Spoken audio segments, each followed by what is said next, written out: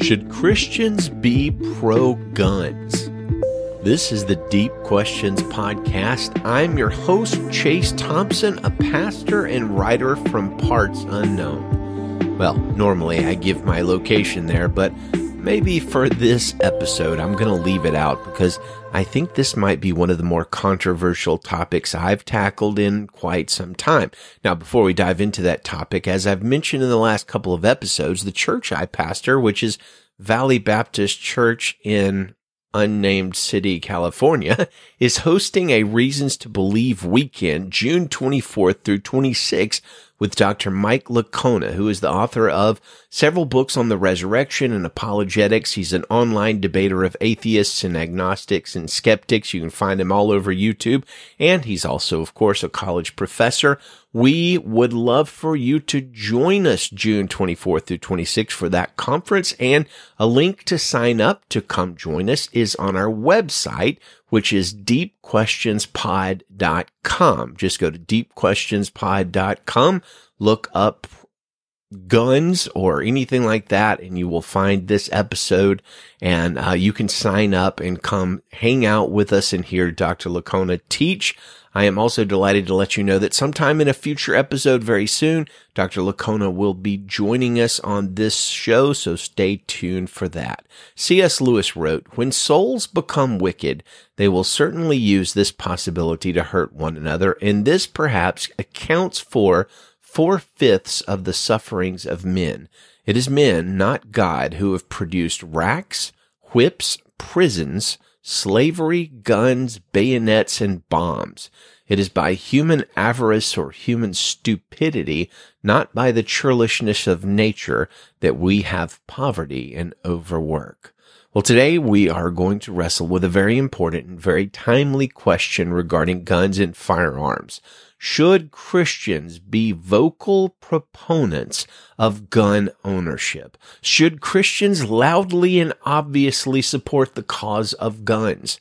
I'm going to go ahead and give you my thesis right up front, but then after that, we're going to unpack it for a bit before you get into the real meat of the topic in the scripture. Please don't rage quit this episode, or if you're reading an article, right after you hear my perspective. Please allow me to encourage you to listen throughout the episode because I'm going to be arguing from scripture, clear Bible teaching, and I'm going to try to avoid arguing from my own opinion. If you want to disagree with me, then I'd ask you to do the same thing. I want to hear your Bible-based, scripture-based reasons for disagreement and not something like what many would call common sense or political stances or anything like that. Now, look, this isn't a political podcast, and I'm really not going to make a political argument about guns today, but rather a biblical one. And you might be surprised that the Bible has a lot to say to Christians about, well, not a lot to say about guns, but about weapons at least. And I think that translates. Here's my thesis. In light of the teachings of Jesus and the New Testament as a whole, it is incongruous that Christians should advocate for guns.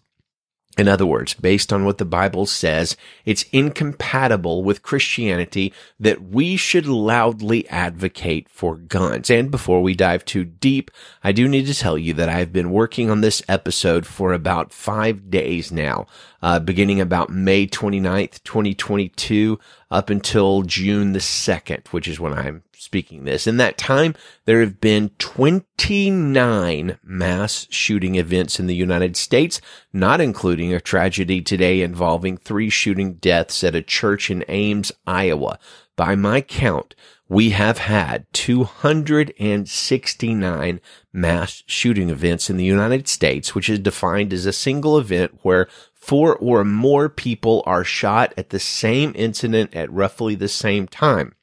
So actually, the Ames church shooting today, though horrific and tragic, is not an official mass shooting event according to most reckonings. That number, again, in case I blurred over it, 269 mass shooting events up until this point, June 2nd of 2022. Let that number sink in.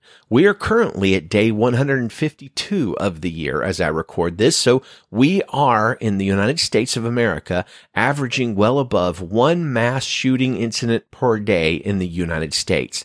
That's astounding. When you go back and look at the records, and it's very possible that they weren't as thoroughly kept back in the day as they are now, but Wikipedia lists 22 mass shooting incidents for the entire decade of the 1980s and 30 for all of the 1990s. That means that it is glaringly obvious that the incidences of mass shootings are dramatically on the rise in the U.S. And of course, I do realize it's possible that some of those in the past are underreported. Now, before we dive into the scripture to see how we can apply the New Testament to guns and how the Bible might inform our position on guns, allow me to share 5 building blocks and clarifications that led to my thesis. And again, I'll repeat my thesis. In light of the teachings of Jesus in the New Testament as a whole, it is incompatible or incongruous that Christians should advocate for guns. All right, so number 1, in saying that, I am not making a legal argument or a political argument or a pragmatic kind of crime argument. I don't intend today to, on this episode, debate the merits of the Second Amendment or anything like that. Look, politics are important, but that's not where this piece is coming from. My own politics are really pretty simple. I'm firmly pro-life and opposed to abortion, and I will do my best to make a case for pro-life in an upcoming episode from the scripture. I myself will not vote for a pro-choice candidate, period. Now, that doesn't mean I will vote for any old pro-life candidate either.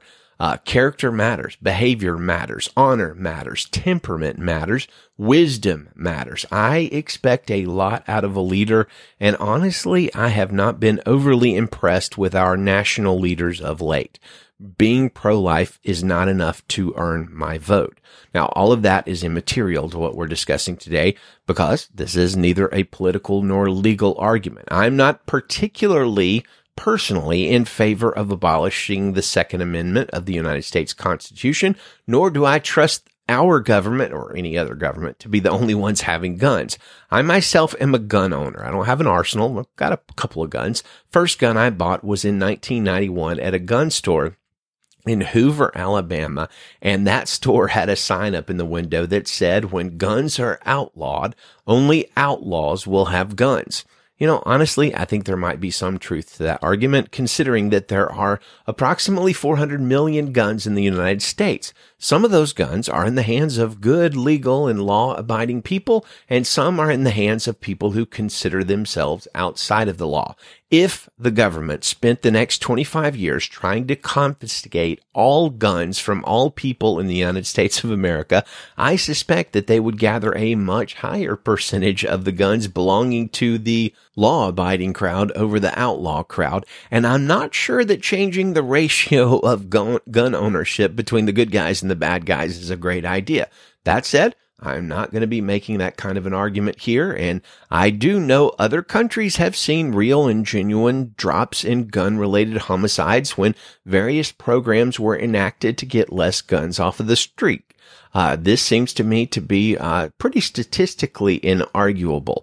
Now, I further understand that the United Kingdom passed some pretty stringent gun control laws in 1996 after a horrible school shooting at Dunblane Primary School in 1996. They have not, in the United Kingdom, had a school shooting since 1996, and there have been 60 multi-fatality school shootings in the United States since then, and somewhere the numbers are different. I've seen different numbers across the board, somewhere around 240 to 300-ish school shootings total since 1996. In other words, since 96, the UK has had 0 school shootings after they tightened up some of their gun laws. The United States has had hundreds. This is an astounding statistic that more Americans should be well aware of, and it's really very difficult to argue against. By the way, did you know that school shootings in the U.S. did not start with Columbine in 1999?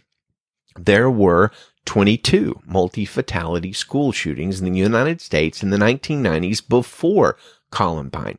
There were 15 in the 1980s. There were 6 in the 1970s and 5 in the 1960s, including the University of Texas rampage, where 18 people were killed and 31 injured by a sniper firing from the observation tower of the main building at University of Texas. There was only one multi-fatality school shooting in the 1950s, one in the 40s, and one in the 30s. People in the United States should be aware of our long history of gun violence, especially in our schools, and honestly, we should know how much of an outlier we are in the world.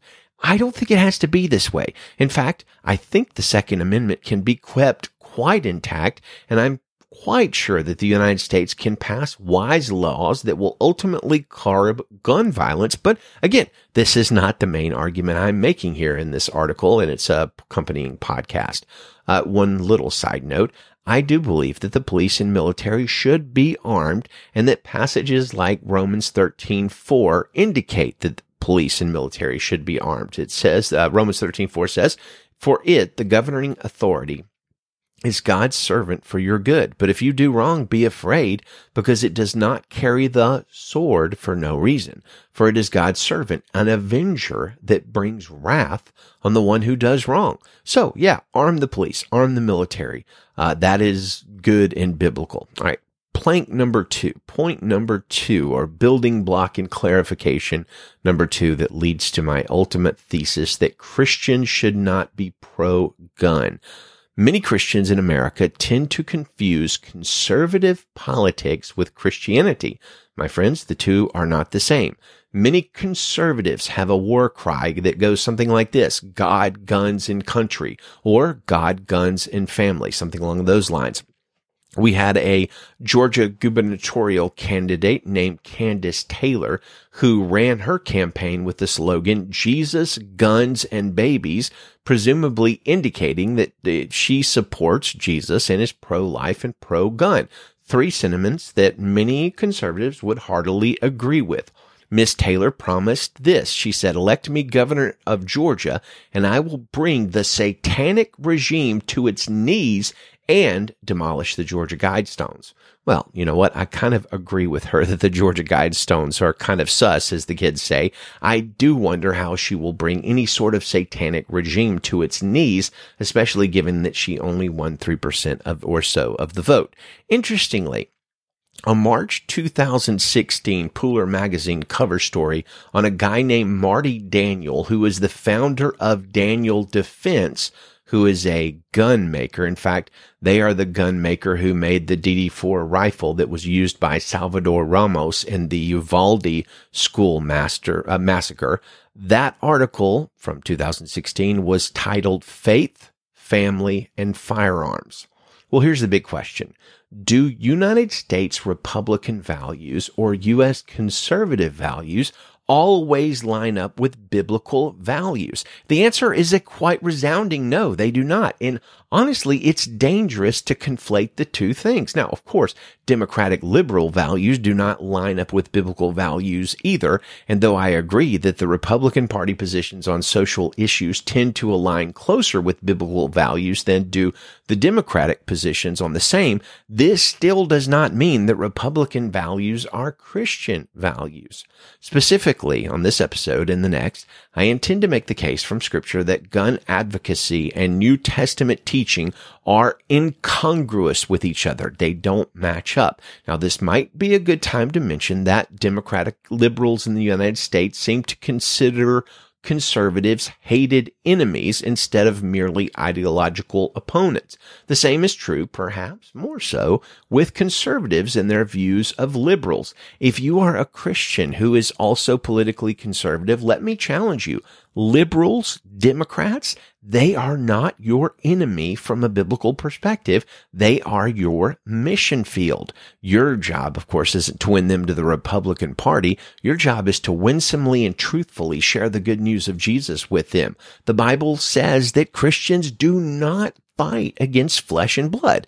Now, that said, if I haven't convinced you and you are absolutely concrete in your view that Democrats are the enemy, then do allow me to remind us all that Jesus tells Christians in Matthew 5 to love their enemies and to pray for their enemies. And in Luke 6, Jesus tells Christians to do good to those who hate us.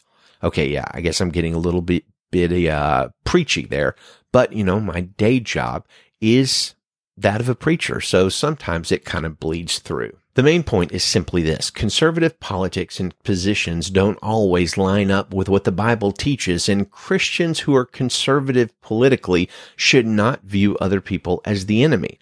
I suspect that saying things like that's going to lose me podcast subscribers, probably receive me a lot of criticism and have people unfollow me on social media. I might even lose some real life friends because of the position on guns I'm going to be articulating today.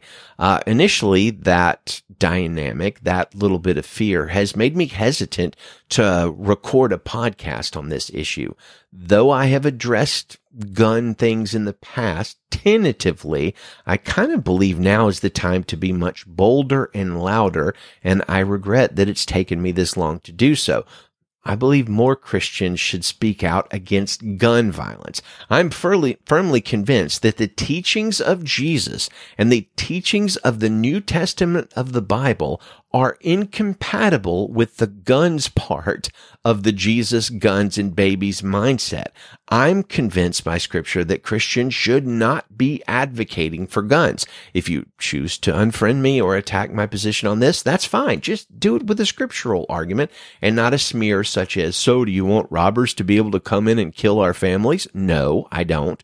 Do you want the government to come and kill us all? No, I would prefer that not happen. Or do you want the Russians to come and invade our country and do what they're doing in the Ukraine right now? No, I don't want any of those things to happen. I just do not believe Christians should put their faith in guns or swords to prevent all of those things happening. And honestly, you simply cannot articulate an argument from the Bible that a Christian should rely on their guns or swords for protection from thieves, a tyrannical government, or foreign invasion, because such thinking is just not in the Bible at all. You disagree? Well, fine. Prove me wrong. From the Bible. All right. Number 3, the Bible does not talk about guns, but I believe we can still develop a good theology about guns regardless. The last book of the Bible was written in the 1st century, and the first thing that could even remotely be called a gun was something called a fire lance, and it was used in China roughly 1,000 years after the last book of the Bible was written. Handheld guns, which were initially something like hand cannons, appeared in the 1200s, but they didn't look anything like what we think of as a handgun today. If you want to see a picture of it, come check out our webpage, deepquestionspod.com. I've got a picture of an ancient hand cannon-like thing on there. It wasn't really until the early 1400s that an arquebus was invented, which does kind of look like a primitive Revolutionary War rifle. The time discrepancy between the end of the New Testament and the era of guns means that there's nothing at all in the Bible that specifically mentions guns. In the same way, the Bible also does not directly and specifically address cocaine or heroin, nor does it directly talk about drunk driving or speeding, doesn't mention presidents, prime ministers, or pornography, or just war theory. The Bible doesn't use the words abortion, homosexuality, or racism. And yet, though those specific words don't appear in the Bible, God's position on heroin and cocaine and meth, whatever, is quite clear. When Ephesians 5:18 says, "Do not get drunk on wine, which leads to debauchery, instead be filled with the Spirit," it is right and proper to understand that passage as also applying to whiskey, vodka, beer, heroin, cocaine, etc. One may not say, I know that getting drunk is wrong, but snorting heroin is just fine because the Bible does not say thou shalt not snort heroin, right? We agree on this, I hope. The prohibition on getting drunk on wine applies to other ways of getting into an intoxicated or drug-altered state also. As such, a passage like 1 Corinthians 6:12 can be seen as addressing not only alcohol and drug addiction, but also things like pornography. Paul says, all things are lawful for me, but not all things are helpful. All things are lawful for me, but I will not be enslaved by anything.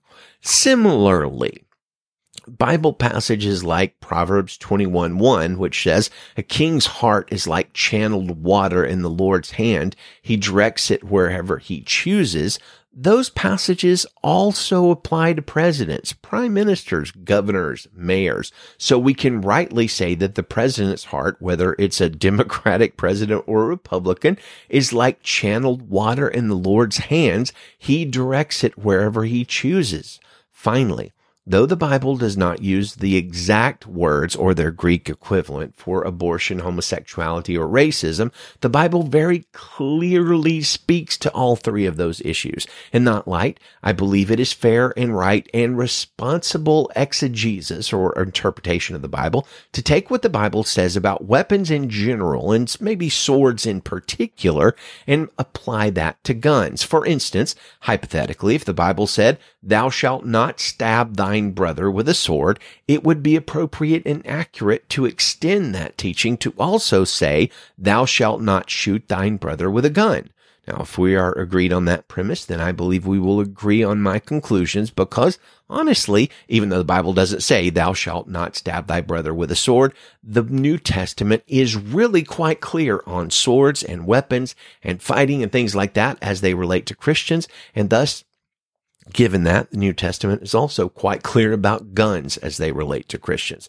All right, number 4, clarification on my thesis, which is Christians generally shouldn't be pro-gun. I am making a New Testament argument. If you object to my argument, object from the Bible.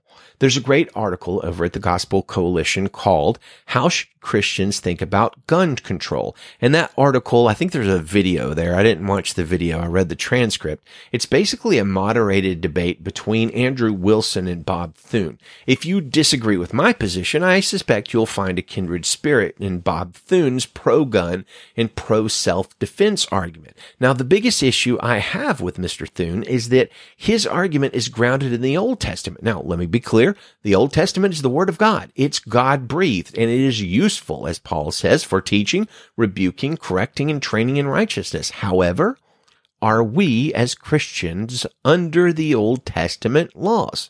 I believe it's the clear teaching of Jesus and the apostles in the New Testament that we are not under the law anymore, but under grace. Now, this particular facet of our discussion is way too large to fully unpack here, so I need to share with you 5 foundational scriptures on this particular issue as a foundation for why I'm going to be arguing from the New Testament and not the entire Bible. So we'll have a brief discussion about that, and if you're interested in going deeper, I've not done less than 3 episodes on this podcast in the past on that issue of whether or not Christians are under the Old Testament law. And if you want to find any of those 3 episodes, just come to the website, again, deepquestionspod.com.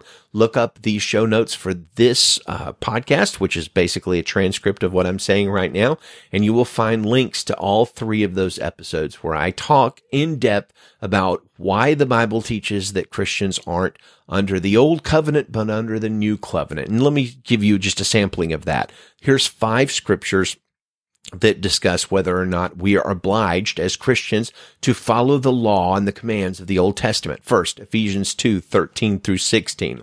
Paul says, "But now in Christ Jesus, you who once were far off have been brought near by the blood of Christ. For he himself is our peace, who has made us both one, and has broken down in his flesh the dividing wall of hostility by abolishing the law of commandments expressed in ordinances, that he might create in himself one new man in place of 2, so making peace, and might reconcile us both to God in one body through the cross, thereby killing the hostility. In other words, Paul is saying Jews and Gentiles have been brought together because God in Christ has abolished the law of commandments expressed in ordinances. If that doesn't convince you, number 2, Hebrews 8:13 says, in speaking of a new covenant, he makes the first one obsolete, and what is becoming obsolete and growing old is ready to vanish away.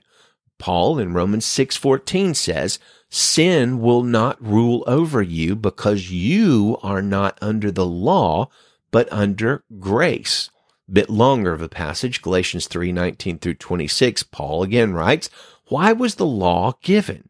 It was added for the sake of transgressions until the seed to whom the promise was made would come. The law was put into effect through angels by means of a mediator. Now, a mediator is not just for one person alone, but God is one. Is the law, therefore, contrary to God's promises? Absolutely not. For if the law had been granted with the ability to give life, then righteousness would certainly be on the basis of the law. But the Scripture imprisoned everything under sin's power so that the promise might be given on the basis of faith in Jesus Christ to those who believe. Before this faith came, we were confined under the law, imprisoned until the coming faith was revealed. The law then, this is Galatians 3:24, the law then was our guardian until Christ so that we could be justified by faith. But since that faith has come, we are no longer under a guardian. That's Galatians 3:25. For through faith, you are all sons of God in Christ Jesus. One more. Hebrews 7:18 through 19. So the previous command is annulled because it was weak and unprofitable, for the law perfected nothing, but a better hope is introduced through which we draw near to God. Well, finally, you're going to find in Acts 15 that the apostles meet to discuss this very issue. Should non-Jewish Christians like me and almost everybody that's listening to this podcast, and if you're a Christian and you weren't born in Israel, you're a Gentile, congratulations, I guess. I mean, I'd kind of rather be Jewish, but I'm not. I'm a non-Jewish Christian. Should non-Jewish Christians follow the Old Testament law? All of the disciples, the apostles of Jesus, gathered in Acts 15 to discuss this very question. They were led by the Holy Spirit to the conclusion that no, the non-Jewish Christians should not be forced to follow the Old Testament law apart from 4 commands that remain binding. And you can read all about this in Acts 15, but the 4 commands are this. Number 1, don't eat food offered to idols. Number 2, don't eat blood. Number 3, don't eat strangled animals. That's related to command number 2. And number 4, abstain from all forms of sexual immorality. Now, we're going to do an episode in the future on those 4 commands and try to answer why strangled animals were forbidden, and it makes sense when you read about it. But for now, I will simply note that these were the only 4 commands of the Old Testament that the Holy Spirit led the apostles to impose on non-Jewish Christians at the First Apostolic Council. Now, you might disagree with me on all of that, but let me demonstrate specifically how that applies to the gun question. Bob Thune, the pro-gun argument guy I mentioned earlier, he bases his argument most firmly on Exodus 22 verse 2, which says, if a thief is caught in the act of breaking in and he's beaten to death, no one is guilty of bloodshed. In other words, a Jewish person could beat a home invader to death and not be guilty of murder. In this command, Thune rightly sees a basis for self-defense, although I will note that when you keep reading to verse 3, it says if you kill a thief that breaks into your house in daylight, you're actually going to be guilty of murder, which is very interesting. From that passage, Exodus 22, verse 2, Thune concludes, the Torah teaches if someone comes to kill you, kill him first. Now, actually, that's a few steps too far from what Exodus 22:2 actually teaches. It doesn't say you must kill somebody that comes to your home. It says that you're not guilty of murder if you do kill somebody in your home, and also they come at night. You are guilty of murder if you kill them in your home during the day. If we keep reading in Exodus 22, we're going to discover some other interesting verses. For instance, verse 16 commands that if a man sleeps with a woman outside of marriage, that man must pay her father money and be married to her. Or if the father says, no way, I don't want you to marry my daughter, the offending man is going to have to pay a full bridal price for his sin against that woman, which that would be an awful lot of money.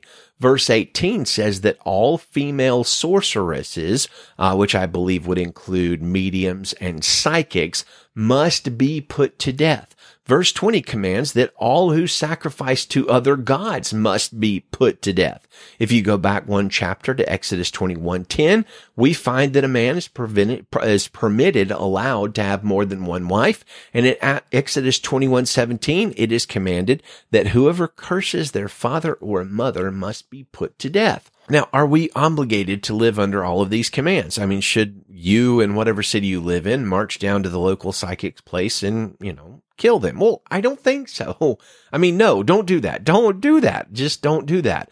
But most apropos for our conversation now is Exodus 21:23, where we find this command, which is in the context of talking about payback if somebody is injured in a fight. Verse 23 says, if there is an injury, then you must give life for life, eye for eye, tooth for tooth, hand for hand, foot for foot, burn for burn, bruise for bruise, wound for wound. One way we know that we are not under all of the commands of the Old Testament is the fact that Jesus directly supersedes this command in Matthew 5:38 through 39, where he says, you have heard that it was said, an eye for an eye and a tooth for a tooth, but I tell you, don't resist an evildoer. On the contrary, if someone slaps you on your right cheek, turn the other to him also. Wow. Okay, so why is this all important for discussing guns? Because the Old Testament was written to the Jewish people who lived in Israel, ruled by kings and priests that were supposed to follow God's laws. The Old Testament Israel was to be a theocracy, completely following God. The New Testament, however, was written to Christians living in a Jerusalem that was not at all governed by God's laws, but by the traditions of man, according to Jesus himself. And the New Testament was written to converted Jews and Gentiles who lived all across the Roman Empire, who themselves were living under a pagan government that was anything but a godly theocracy, much like the situation 99.9% of the world finds itself in today. At least we in America, we and wherever you're listening to this, we have listeners in, 100 or so different countries, in the last year. Almost none of you are living in a theocracy, but a democracy. We're not living under the Old Testament commands, which say that circumcision is necessary to please God, which say that, you're not allowed to wear mixed fabrics, which says that there's certain forms of contact and communication that Jews and Gentiles can't have with each other. We're not living under those laws. We're living under New Testament commands, which demonstrate that those who trust in circumcision to draw close to God are, according to Paul, under a curse. Those who withdraw from Gentiles, like Peter did, see Galatians, are acting like hypocrites and doing what is contrary to the gospel. And there's nothing at all in the New Testament that talks about what kind of fabrics Christians can wear. Thus, I am firmly convinced that while the whole Bible, Old and New Testament, is the Word of God, Christians are only under the New Testament/New Covenant, and that has a huge bearing on our discussion of guns. Again, I've done at least 3 episodes on this podcast that you can probably, if you search in your podcast app, they're still available for downloading. One of them was called Are Non-Jewish Christians Obligated to Follow All the Commands of the Old Testament? One of them is called Is the Old Testament Law Obsolete? And one of them, the third one, is called Are Christians Still Under Old Testament Commands? All of those have been recorded in the last couple of years. And again, you can find links to them on our website at deepquestionspod.com. gunviolence.com. Finally, the number five building block and clarification statement I need to tell you to surround my thesis that I don't believe Christians should be pro-gun based on what the scripture teaches. Number five, I'm fully aware that ultimately the gun violence problem does not lie in an inanimate object, but in the wicked and twisted hearts of human beings. Now, even if there was a magic way to vacuum all of the world's guns up, we know that humans will still murder each other and do violence to each other without guns.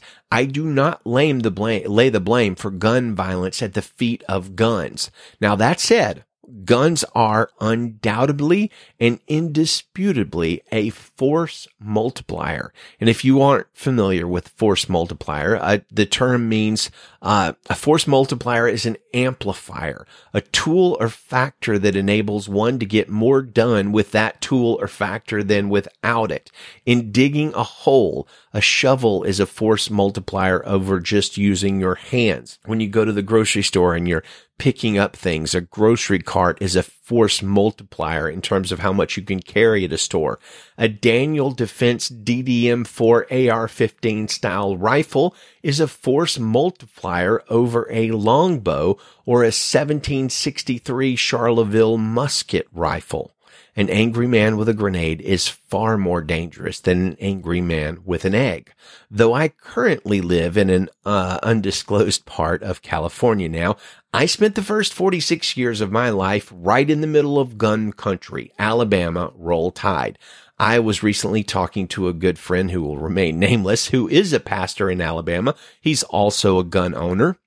He is also concerned about the epidemic of gun violence in this country.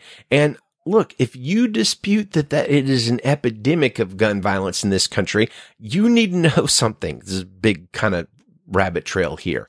Consider there have been more than 3,500 mass shootings in the United States in the last 10 years since the Sandy Hook maniac killed 20 children and 6 teachers. That is to say that over the past 10 years, we have had an average of more than one mass shooting event per day in the United States of America. And that number, as we already discussed at the top of this podcast, is increasing in 2022. So my Alabama pastor friend, he said this, he said, evil people are the issue. But then he quoted Proverbs 17:12, which says, better for a person to meet a bear robbed of her cubs than a fool in his foolishness. And then based on that verse, he asked a very insightful question. Why are we wanting the fools to be armed? In other words, why is it so easy for fools in the United States to get a gun? Or to expand on the question, why is it so easy for fools and abusers and those with mental health issues and those with anger issues and stalkers and yes, even criminals, why is it so easy to get a gun in the United States of America? We shouldn't be arming our fools, nor should we be arming our people with anger problems. Putting force multipliers in the hands of fools, ragers, abusers, and mentally ill people is itself foolish, and we're reaping the rewards of that foolishness.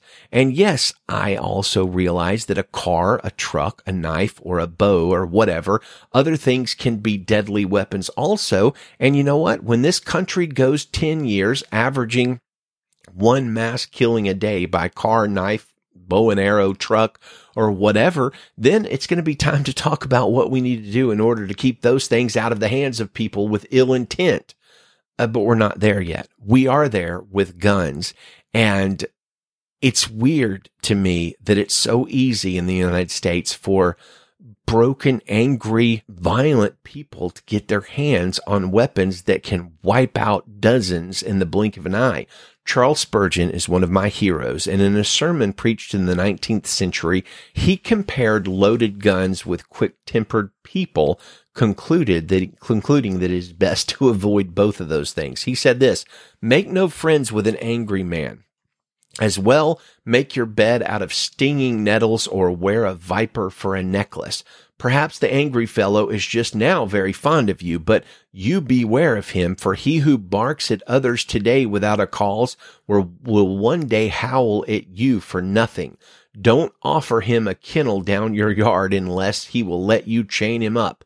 When you see that a man has a bitter spirit and gives nobody a good word, quietly walk away and keep out of his track if you can. Loaded guns and quick-tempered people are dangerous pieces of furniture, says Spurgeon. They don't mean any hurt, but they are very apt to go off and do mischief before you dream of it.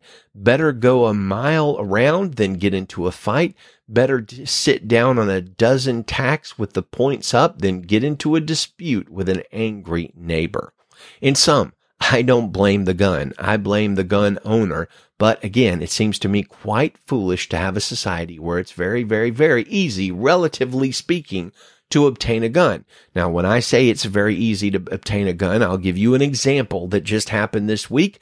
The man who killed 4 and wounded several others in the Warren Clinic shooting in Tulsa, Oklahoma, bought his AR-15 style rifle at 2 p.m. on the day of the shooting, which began to unfold less than 3 hours after he purchased that gun. Even so, though I guess I'm right now touching on a political argument, at this point, we're going to move into a discussion of the primary scriptural reasons for my thesis, which, to remind you, is again, in light of the teachings of Jesus and the New Testament as a whole, it is incongruous that Christians should advocate for guns. Stated another way, the New Testament teaching seems to lead Christians away from gun advocacy rather than towards it.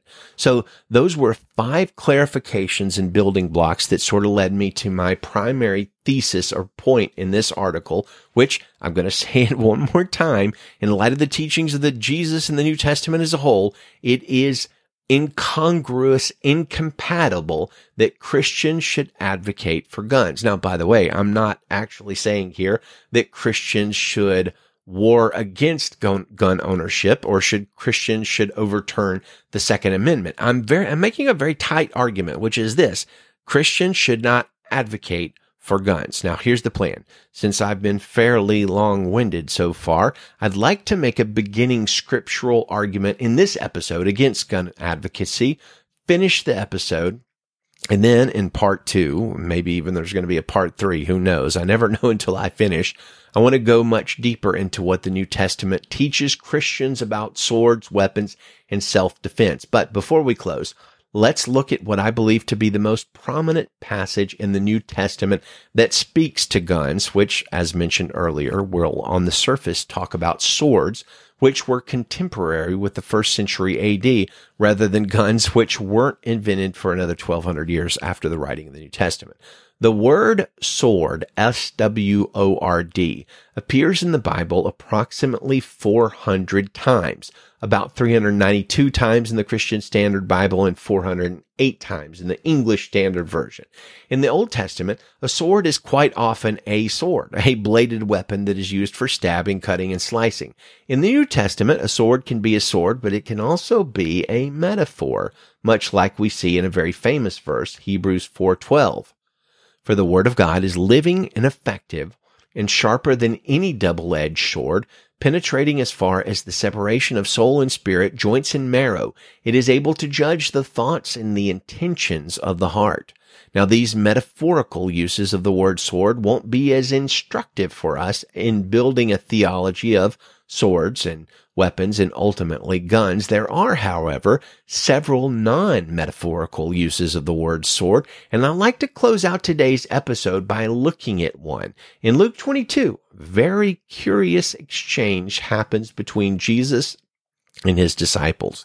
We read about it in verses 35 through 38. Jesus said to his disciples, "When I sent you out without money bag, traveling bag, or sandals, did you lack anything?" "Not a thing," they said. Then he said to them, "But now whoever has a money bag should take it, and also a traveling bag, and whoever doesn't have a sword should sell his robe and buy one. For I tell you, what is written must be fulfilled in me." and he was counted among the lawless. Yes, what is written about me is coming to its fulfillment. Lord, they said, look, here are 2 swords. That is enough, he told them. Well, look, on the surface, it appears that Jesus is telling his disciples to arm themselves. Indeed, I recently read an article from a police clergyman who I think loves the Lord that made the case that Jesus' commanding of his disciples to sell their robes in order to buy a sword was a mandate for all Christians to carry a self-defense weapon. Jerry Falwell Jr., the somewhat disgraced former president of Liberty University, called for students at his school to carry guns in a 2015 address that was prompted by another mass shooting event, which happened in 2015, where a gunman killed 14 people in San Bernardino, California. Falwell spoke to the students at that gathering, urging them to be quick to shoot any school shooters that might show up on the campus of Liberty. When he was asked about his comments later, it kind of caused a ruckus. Falwell said this, "It just boggles my mind that anybody would be against what Jesus told his disciples in Luke 22:36. He told them if they had to sell their coat to buy a sword, to do it because he knew danger was coming and he wanted them to defend themselves." Interesting. On the other hand, other Christians, such as our friend Charles Spurgeon, disagree. They see Jesus' mandate to the disciples to buy swords as maybe ironic, but definitely metaphorical. Along those lines, this is what Charles Spurgeon says. All has changed in the situation with the disciples. No one would entertain them. Everyone now would harm them, and they would be as men needing defense against deadly foes. Jesus did not, however, mean that they should fight with such carnal weapons, as we shall see immediately. It was only an intimation that they were now to be assailed by force. If they were to literally fight, 2 swords were not enough, but they were enough to express the Savior's idea. They were now to go out as warriors to conquer the world, and the swords represented their militant condition. One sword was rashly used by Peter, and his Lord told him to put it away to show that armed force is not to be employed. There was another sword, not then wielded, which typified the word of God, with which the nations would be subdued. They, the disciples, would need to be on their guard against those who, in killing them, would think they were doing God a service. They took his language literally, and therefore they said, Look, Lord, we have 2 swords. I think, says Spurgeon, Jesus must have smiled sadly at their blunder as he answered, "It is enough." He could never have thought of their fighting that he might not be delivered unto the Jews, since for that purpose 2 swords were simply ridiculous. They had missed his meaning, which was simply to warn them of the changed circumstances of his cause. But they caught at the words which he had used, and they exhibited their 2 swords. In another place, Spurgeon writes on this passage, "A smile must have passed over the Savior's face as they saw how egregiously they had misunderstood him. He did not mean that they should literally carry swords, but that they should now have to go through an alien world and to meet with no friends or helpers. He evidently did not mean that they were to defend him with the sword, for 2 such weapons would not have been enough against the Roman legionnaires who were sent to seize him. How apt they were to misconstrue and take literally that which he was accustomed to speak in figures, just as to this day some people will have it that the bread on the communion table is Christ's body and the juice of the vine is literally his blood. Well, look, I completely agree with Spurgeon here, not simply because he makes a good case, but because of what happened shortly after this discussion between Jesus and the disciples. As you probably remember, the Romans, led by the traitor Judas, did indeed. They came to arrest Jesus, and upon seeing them arrive, Jesus said, "Have you come out with swords and clubs as if I were a criminal? Every day while I was with you in the temple, you never laid a hand on me, but this is your hour, the dominion of darkness. That's Luke 22:52 through 53. Now, I will also note a careful reading of what Jesus said earlier in Luke 22:36 through 7 shows something interesting. Directly after Jesus says, whoever doesn't have a sword should sell his robe and buy one, he gives what appears to be the reason why he said what he said in verse 37. He says, I tell you, what is written must be fulfilled in me, quote, and he was counted among the lawless. It appears that somehow, some way, the disciples carrying swords and perhaps Peter's act of slicing off the ear of the high priest's servant somehow made the disciples lawless. Well, anyway, the mob is approaching to arrest Jesus, and the disciples cry out to him, Lord, should we strike with the sword? And, impetuous Peter, he did not wait for an answer, did he? He reaches out with his sword and he whacks Malchus, the servant of the high priest, on the side of the head, literally knocking his ear off. Now, I imagine that this was really quite unexpected. What's going to happen now? Will the 11 remaining disciples, armed with only 2 swords, stand and fight against a large mob armed with clubs and swords? Well, in this moment, I imagine everybody but Jesus is stunned, looking at Malchus bleeding, looking at his severed ear laying on the ground. In that couple of seconds, what's going to happen? Really quickly, if something doesn't happen, that mob, having seen Peter do what he did, they're going to react to it, and they're likely to pounce and start beating the tar out of the disciples. So what is Jesus going to do? What's he going to say?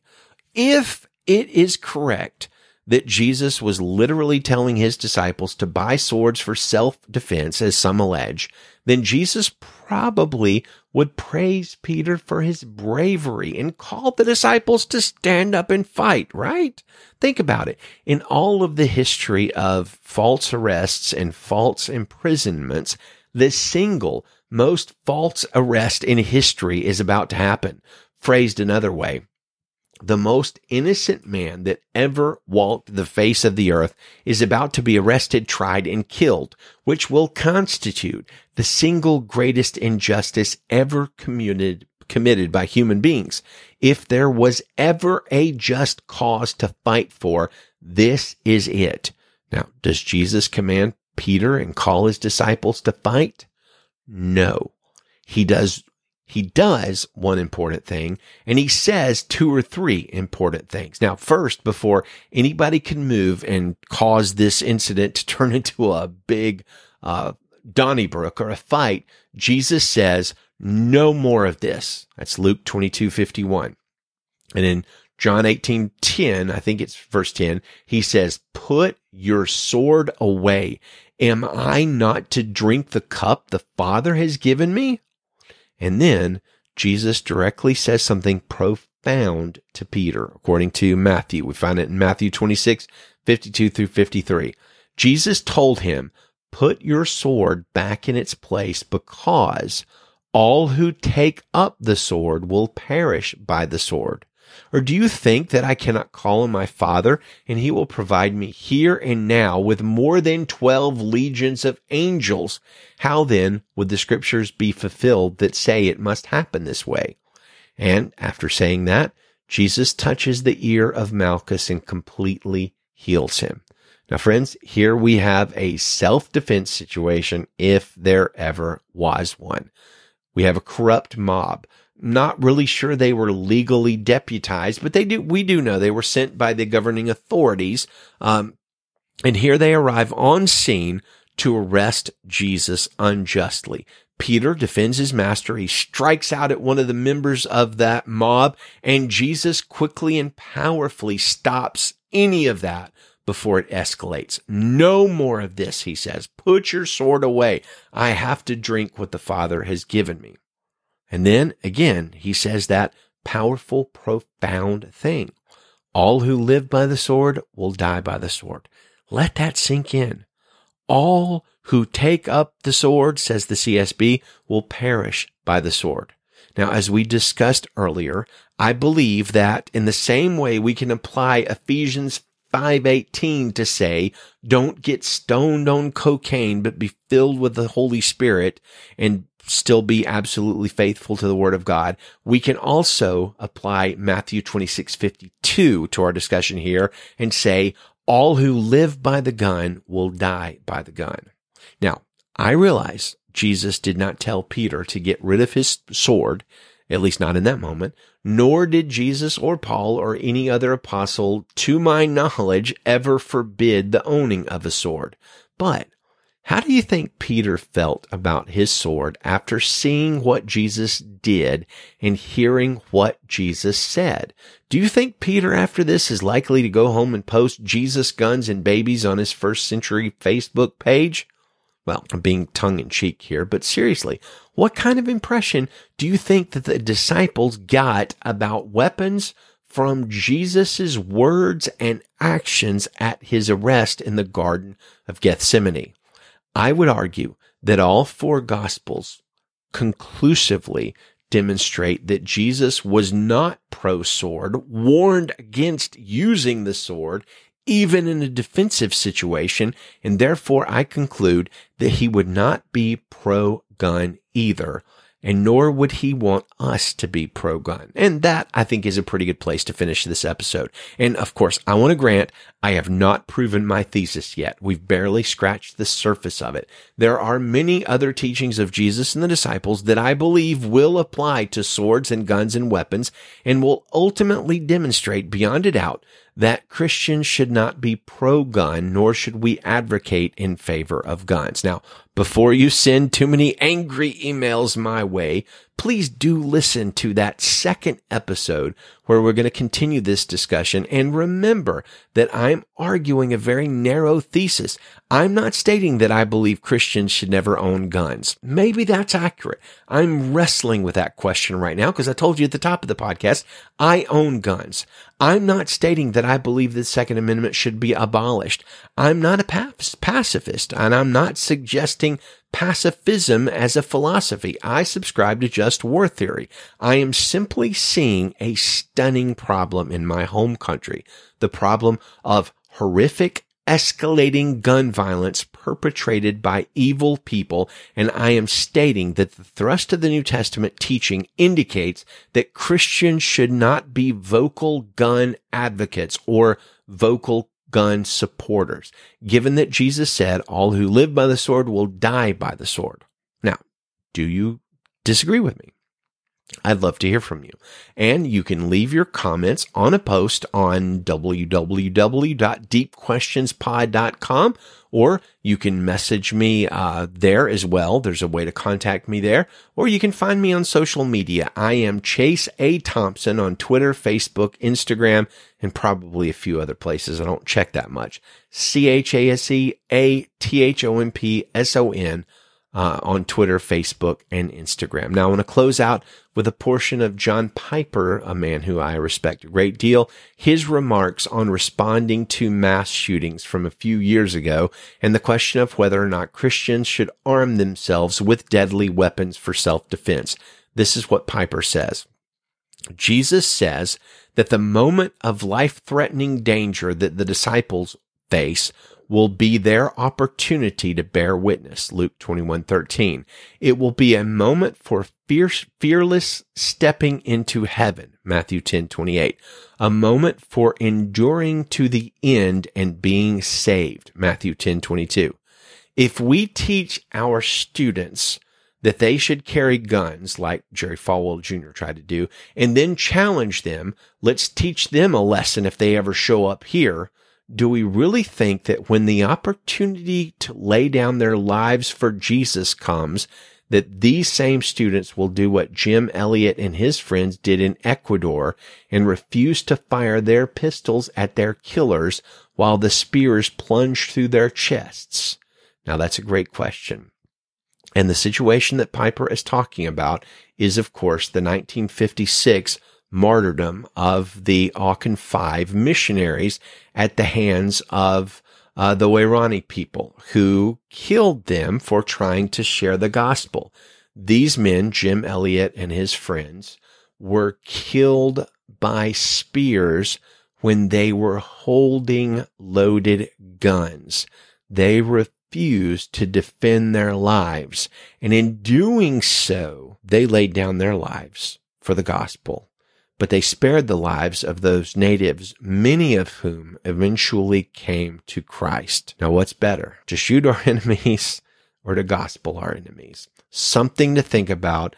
The next episode will be out, Lord willing, in the next few days, and then you can send me all the barbed emails you want to disagreeing with me. For now, may the Lord bless you and keep you. Good day to you, and Godspeed.